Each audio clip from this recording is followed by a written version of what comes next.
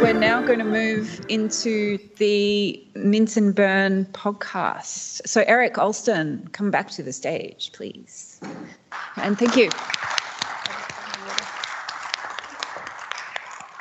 So I should say that there are two podcasts being recorded today. This is the first, Mint and Burn, which is produced out of the RMIT Blockchain Innovation Hub and hosted by the wonderful Kelsie Nabben, who you just heard from. So hello and welcome to Mint and Burn, the academic analysis of blockchain and other technologies in the decentralized digital economy. I'm your host, and we are tuning in for our first live episode from the RMIT University Capitol Theatre to bring you expert guests and test frontier ideas. Ellie, Rennie and Eric Alston, thank you for joining us today. Thank you, Kelsie. Let's give them a round of applause.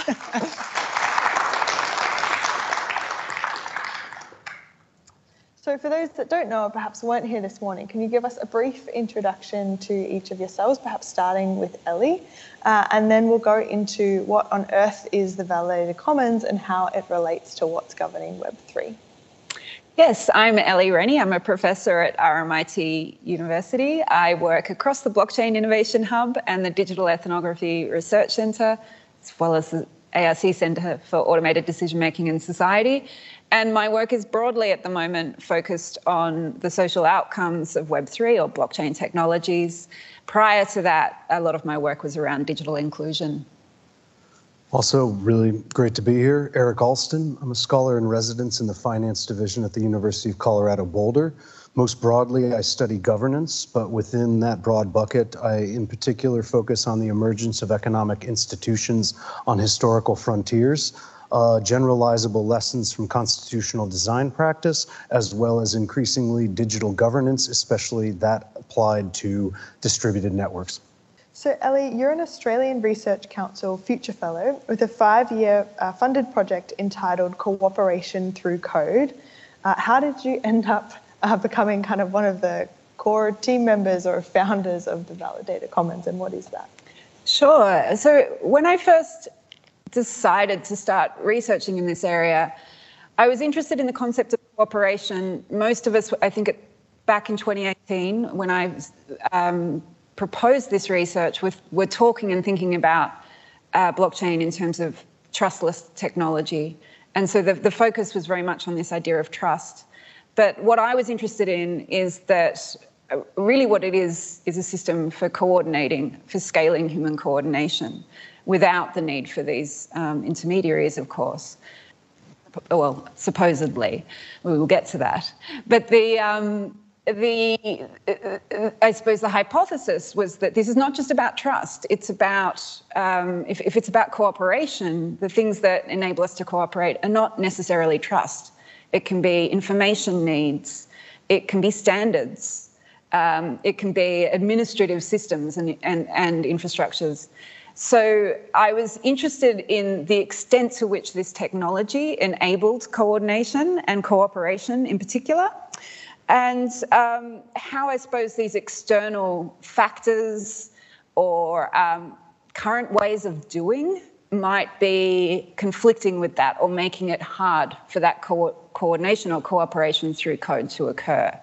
So for me, and I'm going to refer to something Eric has said actually, which is I think that when we think about the protocol layer one of public blockchains,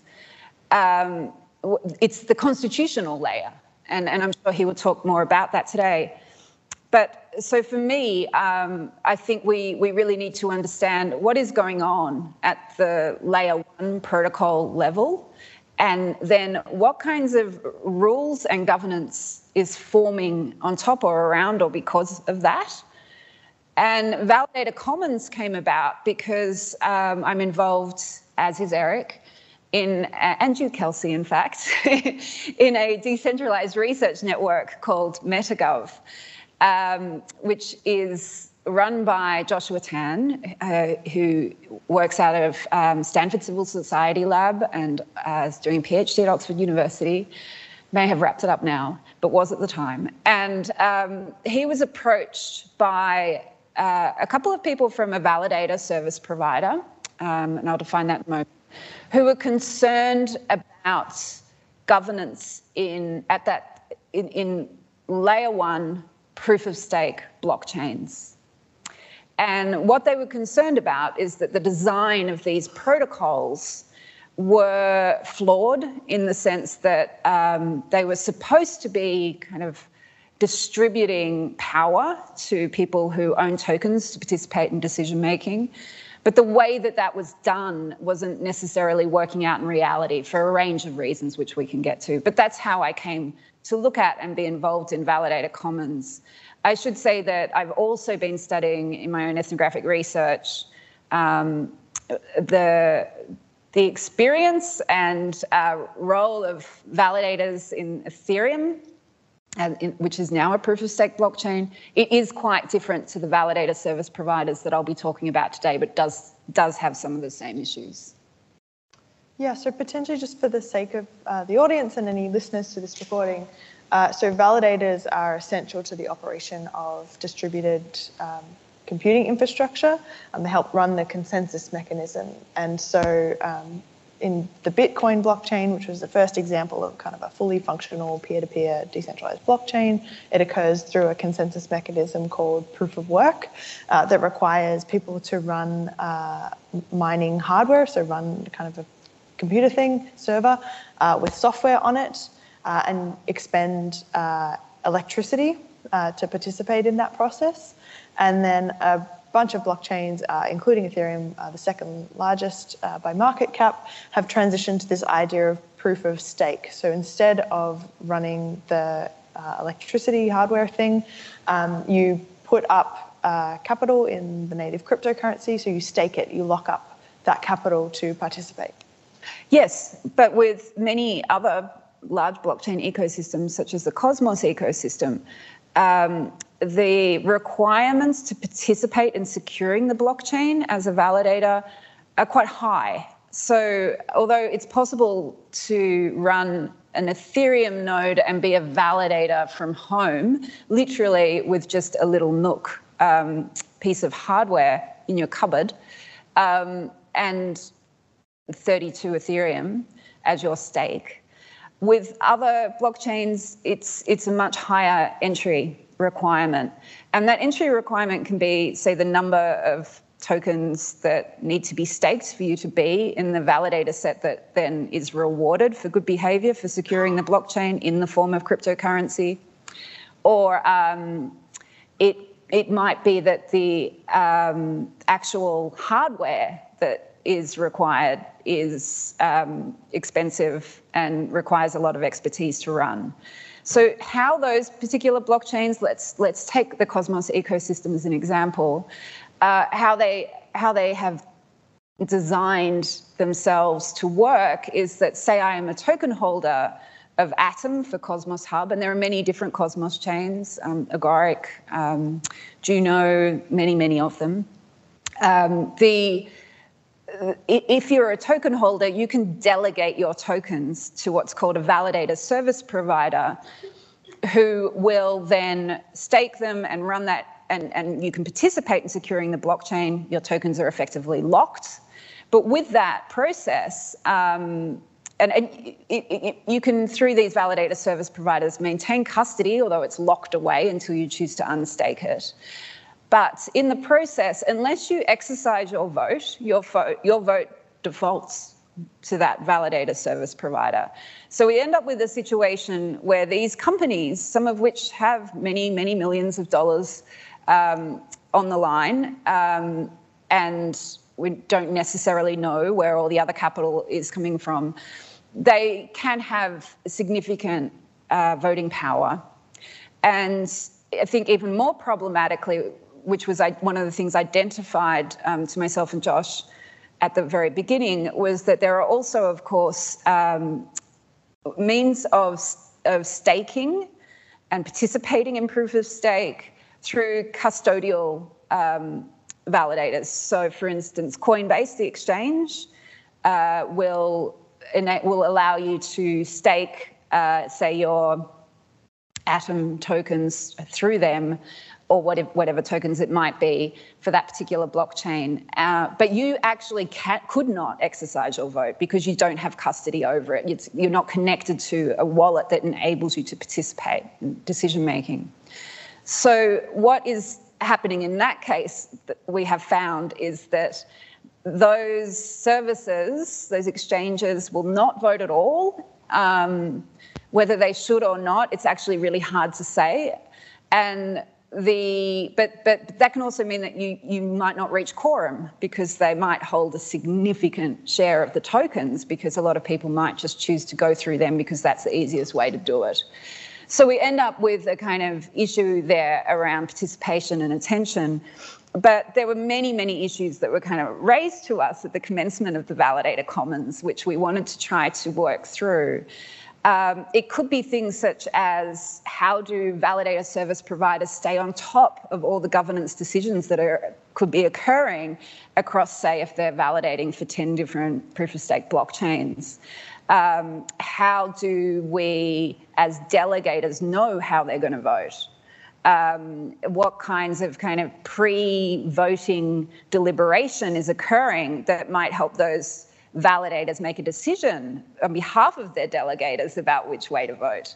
And then a whole series of more technical issues around what kinds of dashboards do we need, what types of, just even, I would say, transparency around where the stake that these validators are holding has come from. For instance, if it's come from a particular venture capitalist, should there be some kind of proof or attestation or whatever that enables us to know that that's the case? And the whole point of this technology, of course, is that these things should be legible and transparent, and we should be able to keep track of all this. But it's a very, very new and emergent system. So the work of the Validator Commons is largely to try and address these problems that validators themselves identified. So we started a process which occurred over many, many months, where we would meet regularly with a group, a smaller group. I think there were kind of 5 that showed up regularly of these large validator service providers weekly, to work through what they thought good governance is, what kinds of issues they saw in the ecosystems, and what it would mean for them to come together and try and address this problem, which I think is kind of where these issues around cooperation versus collusion come in. Yeah, so fascinating. So you have this very technical system, very infrastructure heavy, very capital intensive, and then you end up with 5 people on a regular call to discuss governance around all these kind of meta questions and day-to-day operations for the... We have grown to 50 or something now, though. Yeah. But it's around the operations, much, much kind of broader public infrastructure. So Eric, you attended one of the initial, what was an in-person meeting at the outset of the Validator Commons. What was your impression walking in, I guess, from your perspective, and maybe some of those lenses around the kind of, the governing, the constitutional rules, the technical upgrades of these systems, but through, a room of people that had to sit around and have, these kinds of conversations? So a couple initial impressions surrounded, one, the high degree of specialization and ultimately capital intensity of these processes, meaning that one smaller group was exercising decisions that had consequences for a much larger group of network users. And that harkens back to a point I was making earlier about specialization leading to concentrations of influence. The second was just the recognition that derives directly from heterogeneity of interest within groups, means it's also emergent within human social ordering when an organization scales to a sufficient size or complexity that subgroups begin to formalize their definition internally. And so for me, it was certainly inevitable that if you have an organization that hits that scale or complexity of interactional processes, which it is governing or facilitating, that you are likely to see different subgroups emerge as a function of heterogeneity of interest within the system. The third recognition was it was correct to call what they were doing a political party, and that was the nomenclature used when they were originally organizing the Validator Commons. But it's not as if political parties are beloved, especially in cryptocurrency communities that are trying to exit to some extent from the political infrastructures that currently govern them. And so I think the term political party is laden, but it's nonetheless apt to describe what was occurring. And so the point I made at this initial commons was, it's wrong to characterize your subgroup formation within a complex organization as we represent everyone within this group. You're coordinating a set of sufficiently shared interests to where I think it's important to recognize that and recognize the interests that are motivating you to do so, but to claim that your decisions are representative of a larger group is ignoring those who are not present at the table, often for very voluntary reasons. And the example I used there was OPEC, to its members, is a very powerful and effective coordination body. But those subject to oil prices that OPEC defines to a great extent consider it a collusive body that's extracting rents from market consumers of oil the world round. And so every subgroup pursuing its own interests is likely to be viewed, at least on some margins, as collusive with respect to the set of interests that they're not representing when they're organizing within the larger organization. Yeah, okay. So that event was the launch of the Validator Commons, and it took place in Austin, Texas at the time of consensus this year in May, I believe. And it was an interesting room because in that room we had these founding members of the Validator Commons and some other validators who were interested to hear and join. Then there were a bunch of core developers and people from blockchain foundations. So I'm talking the founders of the Cosmos ecosystem, of Juno, of SifChain, of many other, mostly Cosmos blockchain ecosystems there. And they were very much taken aback by this initiative. I don't think they're opposed to it, but they had an expression of shock on their face and in their voices, I think you'll remember. And my, I suppose, throwaway line at the time was that these core developers, these extremely smart people, had designed these blockchain systems to be resilient in conditions of adversity and under attack, but they did not foresee conditions of cooperation, which is what was occurring in that room on that day. And so what we had, and I think we have a situation where they have designed a system, and they have designed it so that these validator service providers are essential for the running of the blockchains and making them secure. And I think it's important to point out that these validator service providers have and this came out through these discussions, they have a real interest in the longevity and long-term survival of these blockchains in a way that someone who's just delegating might not. So you can say this is not democratic because, not everybody is voting all the time or whatever, or there are these kind of intermediaries in the middle or whatever it might be, or parties. But in fact, they bring the expertise, they bring the attention to the proposals and the maintenance, and they were wanting to get it right. And what was really fascinating is they said overtly that the thing about blockchains is that governance is not just cooperative, it's competitive. And that ultimately it is the blockchains that have the best governance that will win. And in the case of validator service providers, hopefully it's those that believe in good governance and that are willing to participate in processes to uphold it that will attract the most stake and the most delegators coming to them, and therefore profit. So the economic incentives are still very much part of this, and that's by intention. That is absolutely how the system was designed. So what we end up with a situation, and so for Teddy and others, Dan Huang and many others in the room, and who are involved in these conversations, the kind of insight that I was drawing from this as an ethnographer, they see blockchains as these sovereigns, and they see governance as competitive.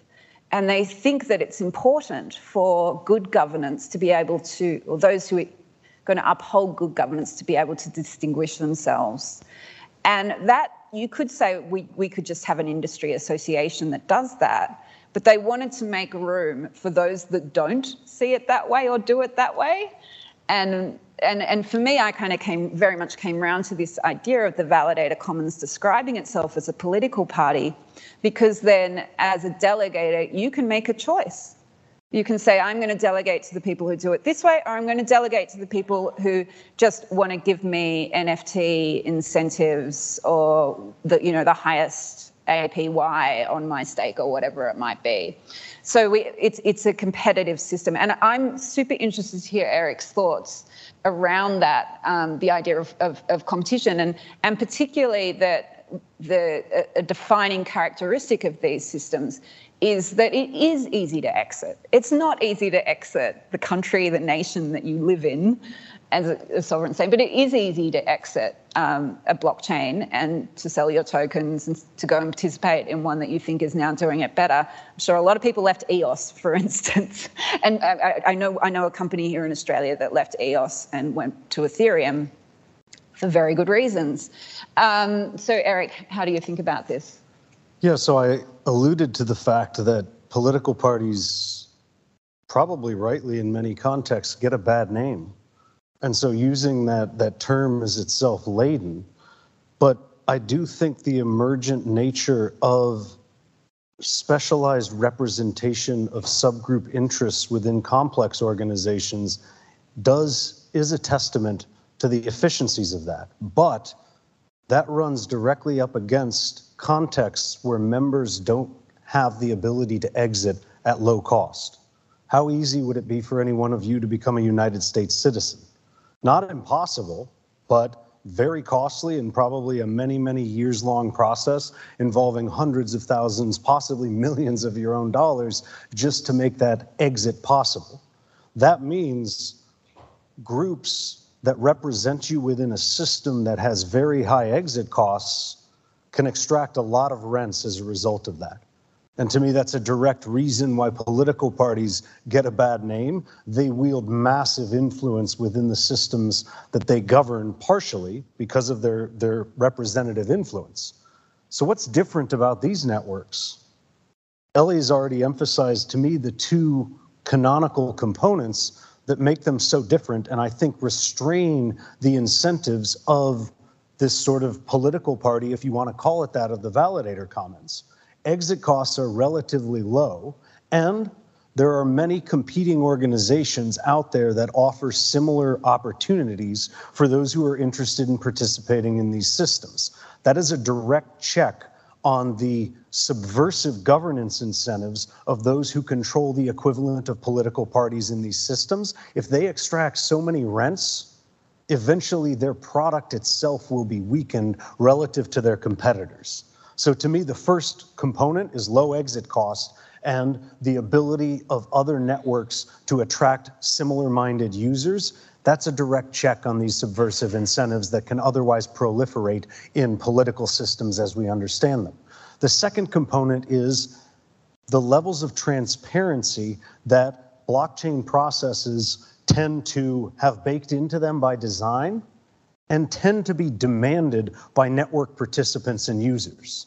So it's not just technical features, it is an underlying ethos of we want to understand the processes that are influencing our costly stake in these systems. To me, those two things together check in important ways the incentives of a group that I think is correctly likened to a political party, in part because these networks are distributed. They constrain the sovereign to an important extent, and that means they are kind of like democratic orders in really interesting ways, including the way in which delegated proof of stake is actually a closer representation to modern political orders than actually direct voting. And so for me, low exit costs, high transparency of network processes means you don't get the special interest capture and the problems of dark money that give many political parties a bad name in this day and age. Yeah, and I mean, I'm kind of interested in your thoughts actually, Kelsie, as well. I know you've done some work on Lido. So with Ethereum, it's not on-chain governance. So there's not the kind of same voting process. It's more akin to what Filecoin has described. It's a proposal process.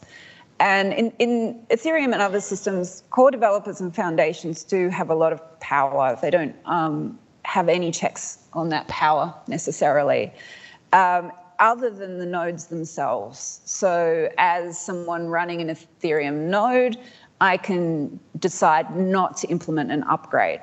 That's kind of the extent of my power, other than if I decide to get involved in, say, the Ethereum Magicians Council or whatever it is. But I don't necessarily have the status or networks, or I absolutely don't have the technical expertise to participate in that.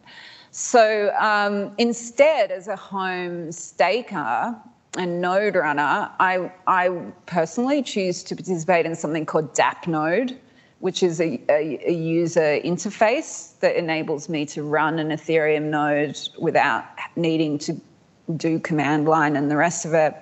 But then that kind of raises questions, and DApp node itself has had to face this. Well, how decentralized are we?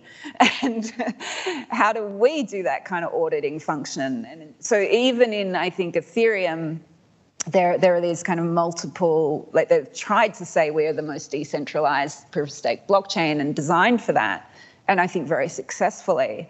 But we need to be paying attention to all of these other entities within the system and their role. And of course, Lido, which I just mentioned, which Kelsie has done more work on through block science than I have, but where you can be someone who has Ethereum but doesn't necessarily have 32 or wants to run a machine. So you can do what's called liquid staking, and your Ethereum is pooled with other Ethereums, which is then kind of put into a smart contract and staked on your behalf. So it still has a similar system. And I know Lido went through a similar kind of crisis around a vote around should Lido be capped at 30% of all staked Ethereum, and they rejected that for good and bad reasons. So, I mean, I actually want to throw this back to our wonderful host and say, I mean, do you see parallels in Ethereum or issues around proof of stake there? Yeah, there's some interesting and kind of similar themes to what you've discussed. So the CTO of Lido actually reached out after reading like a blog post on resilience and vulnerabilities that I had done, and as part of that desire to want to do good governance or have a functional adaptive system, and then also as part of the desire to want to signal that, I guess, as well, and we ended up doing a sort of short, sharp kind of mapping exercise and vulnerabilities analysis of Lido DAO. And so it's an incredibly sophisticated thing, one of a kind thing. They're one of the first movers in this idea of liquid staking, and so they have this first mover advantage across a whole number of ecosystems, which is where that concern arises of if everyone is liquid staking via Lido DAO on Cosmos, Ethereum, Polkadot, Solana, and any other kind of major blockchain ecosystems that emerge, there's this real kind of potential fragility there as well. But part of what we found in the kind of attitudes of people we spoke to and what we observed was, again, this idea about, what I just called sort of self-infrastructuring, like it's not decentralized because there's, all this secondary, economic sophistication and technical sophistication, but it's more decentralized than the alternative. And so, they could self-limit because they're scared of themselves having, too much influence and power in other blockchain ecosystems. But, Coinbase isn't going to self-limit by taking, the value that people have sitting on their Coinbase accounts and then using that for potential influence across other ecosystems anyway. So in the case of Lido, from their perspective within that system, it was about being more decentralized than the other, sort of mainstream centralized alternatives. Yeah, and I think these questions around decentralization, it's almost a kind of meme that blockchain is good because it's decentralized, and if it's not decentralized, it's bad. And for me, I feel like my experience in both Ethereum, but also the Validator Commons, is that what's occurring is far more complex than that. And we need to be a bit wary of that discourse around, but it's all centralized. Because in fact, expertise is really important, and attention is important. I'll give the example of a Juno proposal. I'll give two examples actually from Juno, which were quite, which happened during this time period I'm talking about this year, where in one case a vote went through which someone had just put in the wrong wallet address in the proposal, and I think something, maybe it was like $30 million or something was sent. Maybe it was not that much, but a lot of money was sent to a wallet that no one controlled, and it was lost essentially. And so there was a kind of moment where everyone said, maybe we should have checked that. And the validators kind of passed that. And then another one where a whale, as in someone with a lot of tokens, was airdropped another token in the Cosmos ecosystem, and this was Juno. And the way that it occurred, it looked like they had deliberately tried to get more of the airdrop by having multiple wallets, right? Whether they did or not, I won't comment. And it was the kind of first instance of a blockchain deciding to confiscate funds from a particular individual, like this. Yeah. Yeah, it was a kind of similar to the DAO hack in that respect, but they were taking it off an individual. So highly controversial. And these are kind of important, even though one is terribly controversial and challenging for people to make a call on that, versus one which is really banal and administrative and mundane. Both of them need processes around how do you actually arrive at the outcome that you want in this situation. So some of the things that the Validator Commons will talk about is like, maybe we should be doing the auditing. Why should the auditing have to be core teams? Like, let's decentralize auditing and get that right. Or even who's putting forward proposals, and that maybe they need to be taking more of a role in the development of blockchains themselves and determining their future, which of course core teams might not be so happy about. Thank you for those comments. I don't know if we have microphone runners, but I wanted to make sure we open the floor just for one, maybe two questions if we have time. Is there anyone with questions?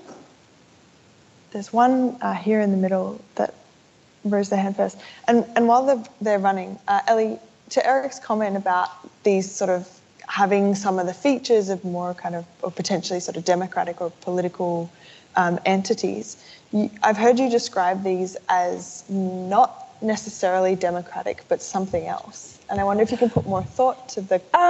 Sure. Well, and I mean, this comes to one of the things that we're working on at the moment. I'm thinking of them partly in terms of monitory democracy, John Keene's work around that, which we already have in society, a kind of world where there are various agencies that take on these kind of roles of decision-making and keeping powers in check and all the rest of it. So that might be one way of thinking about it. One thing that we're doing, which definitely fits that category, is we're when we get enough validators, at the moment we're only really piloting it because we've only got 50 members or something. I think it's about 150 individuals. A kind of sortition process where we randomly select people from validator who work within validator companies and create like validator juries so that not everybody has to look at every proposal all the time. And those juries might assess both sides of it. Well, this is what we've been trialling, come up with a recommendation that the others can choose to adopt or reject. We're not quite sure what happens if they always get rejected, what that means for our membership. But just the idea that it takes away, I think, some of the challenges of doing governance, but ensuring that there is still a process there and that they know that due diligence has been done over a proposal. To the audience. Well, thanks for excellent discussion. So, about delegated validation, basically. So I guess people usually participate in pools and validated delegation for lower risk, I guess. You basically delegate the technical stuff to people who know what they're doing. I guess there is not enough incentive at the moment to run your own, even for actually large holders as well. Because that carries basically larger risk of slashing, basically, or making mistakes. Yeah. Which obviously is diluted by participating in pools where basically the risk is divided across members. So I wonder if the problem with delegated validation is motivation for individual validate, like basically running your own validators, and that's basically currently lacking or not. The second question is that why do we think that delegated validation is necessarily bad-ish? Especially that it is actually one of the types of democracy that we are actually currently basically delegating our decision making, basically even choice of government, basically through other like not everyone votes on everything, as we already know that doesn't work anyway. So I mean, delegated validation might not necessarily be bad. Probably it comes back again to the motivation with basically if the validator doesn't act in your incentive, would you change the validator or not? Probably not in most cases. So yeah. I think you've identified a lot of really interesting things there. I don't necessarily think it's bad for some of the reasons. I think that delegation is good if you know what you're delegating to, but we don't necessarily at the moment, which is partly what this is there to resolve. And if there can be ways to make it easy for those who do want to participate in governance but don't want to take on the risk, the infrastructure risk, including slashing, then we need to be able to do better for those people. Absolutely, kind of agree with your comments. I think the next area I really want to start delving into is probably around where Ethereum is thinking and headed around light clients, the idea that you could run a node off your mobile phone and what that means. I mean, one thing that's always really, as someone who used to study digital inclusion, the fact that my validators, might be taking up 1 terabyte of data a month. Thank God for the NBN, hey? What if you don't have unlimited broadband? Or you don't kind of have a constant electricity. So how decentralized can we get? And is that a good thing? I don't have the answers to that yet, but I'm super interested in that conversation too. I just briefly add that bad relative to what? And so the reason we tend to have delegated decision-making in political processes is, in addition to specialization reasons, polling everyone on every single political affair is inefficient. It would be incredibly costly of everyone's time, and many people don't care about the vast majority of political decisions being wrought over them. They care about a subset, which hopefully their delegated representative represents them sufficiently on. But it's true in private sector context as well, which is there are benefits associated with risk diversification in investment, meaning I delegate my retirement accounts on which my family depends in my future to many, many managers of investments because I couldn't possibly efficiently manage and oversee and participate in the governance processes of all of those different enterprises that a tiny slice of my value is allocated to. And so for me, it's bad relative. Is it bad relative to competing alternatives is the right question, as opposed to, is this a good or bad thing within this system? So that actually raises interesting questions about delegation occurring in DAOs, which happens in some, in the case of the Lido interviews we did, but that's something to revisit. To the other gentleman with the microphone. Yes, I'm just curious. We've got concerns about centralization of power with validators, but then there's another thing that some folks are beginning to question, which is validators using Amazon Web Services or other cloud hosting things, and that there may be centralization risk there. And so I'm wondering if you have any thoughts as to, first, as a hurdle of the centralization around staking and stuff, but then the platforms that are used, and then what decentralized cloud infrastructure might look like. And are we ready to have that? And whose domain does that kind of fall in? Is it the validators themselves to sort that out, or how do we support that? I don't really know the question, but that's kind of. I know where you're getting at. Actually, Chris Remus from Chainflow, one of the validators that we've been working with from the start, wrote a fascinating piece around decentralization, and one of the risks that he identified was that you can have situations where a large number of validator service providers are using the same data centers, for instance. So that at that very, practical hardware level, what happens if that goes down, or if someone decides to create some kind of attack on that system somehow? So he was saying we also need to be ensuring and showing in, via all these incredible tools that we now have because of Web3, that's not occurring, and giving people a choice, not just about who they're delegating to, but who that person or company they're delegating to is choosing to use for their infrastructure, etc. Yeah, I've also seen some folks suggesting that when it comes to developer conferences, perhaps we shouldn't all centralize around developer conferences because you've got a whole concentration about folks in one area. Sorry, just to sneak in an extra crank, and then I'll hand over the mic. But do you have any thoughts on that? That was like the time when everyone was in Osaka for DevCon and there was a hurricane warning, and like everyone in Ethereum panicked that all the Ethereum core developers would be wiped out by a hurricane. For the sake of time only, I will wrap it up here. So thank you to our panelists or guests on Mint and Burn, Ellie, Rennie and Eric Alston.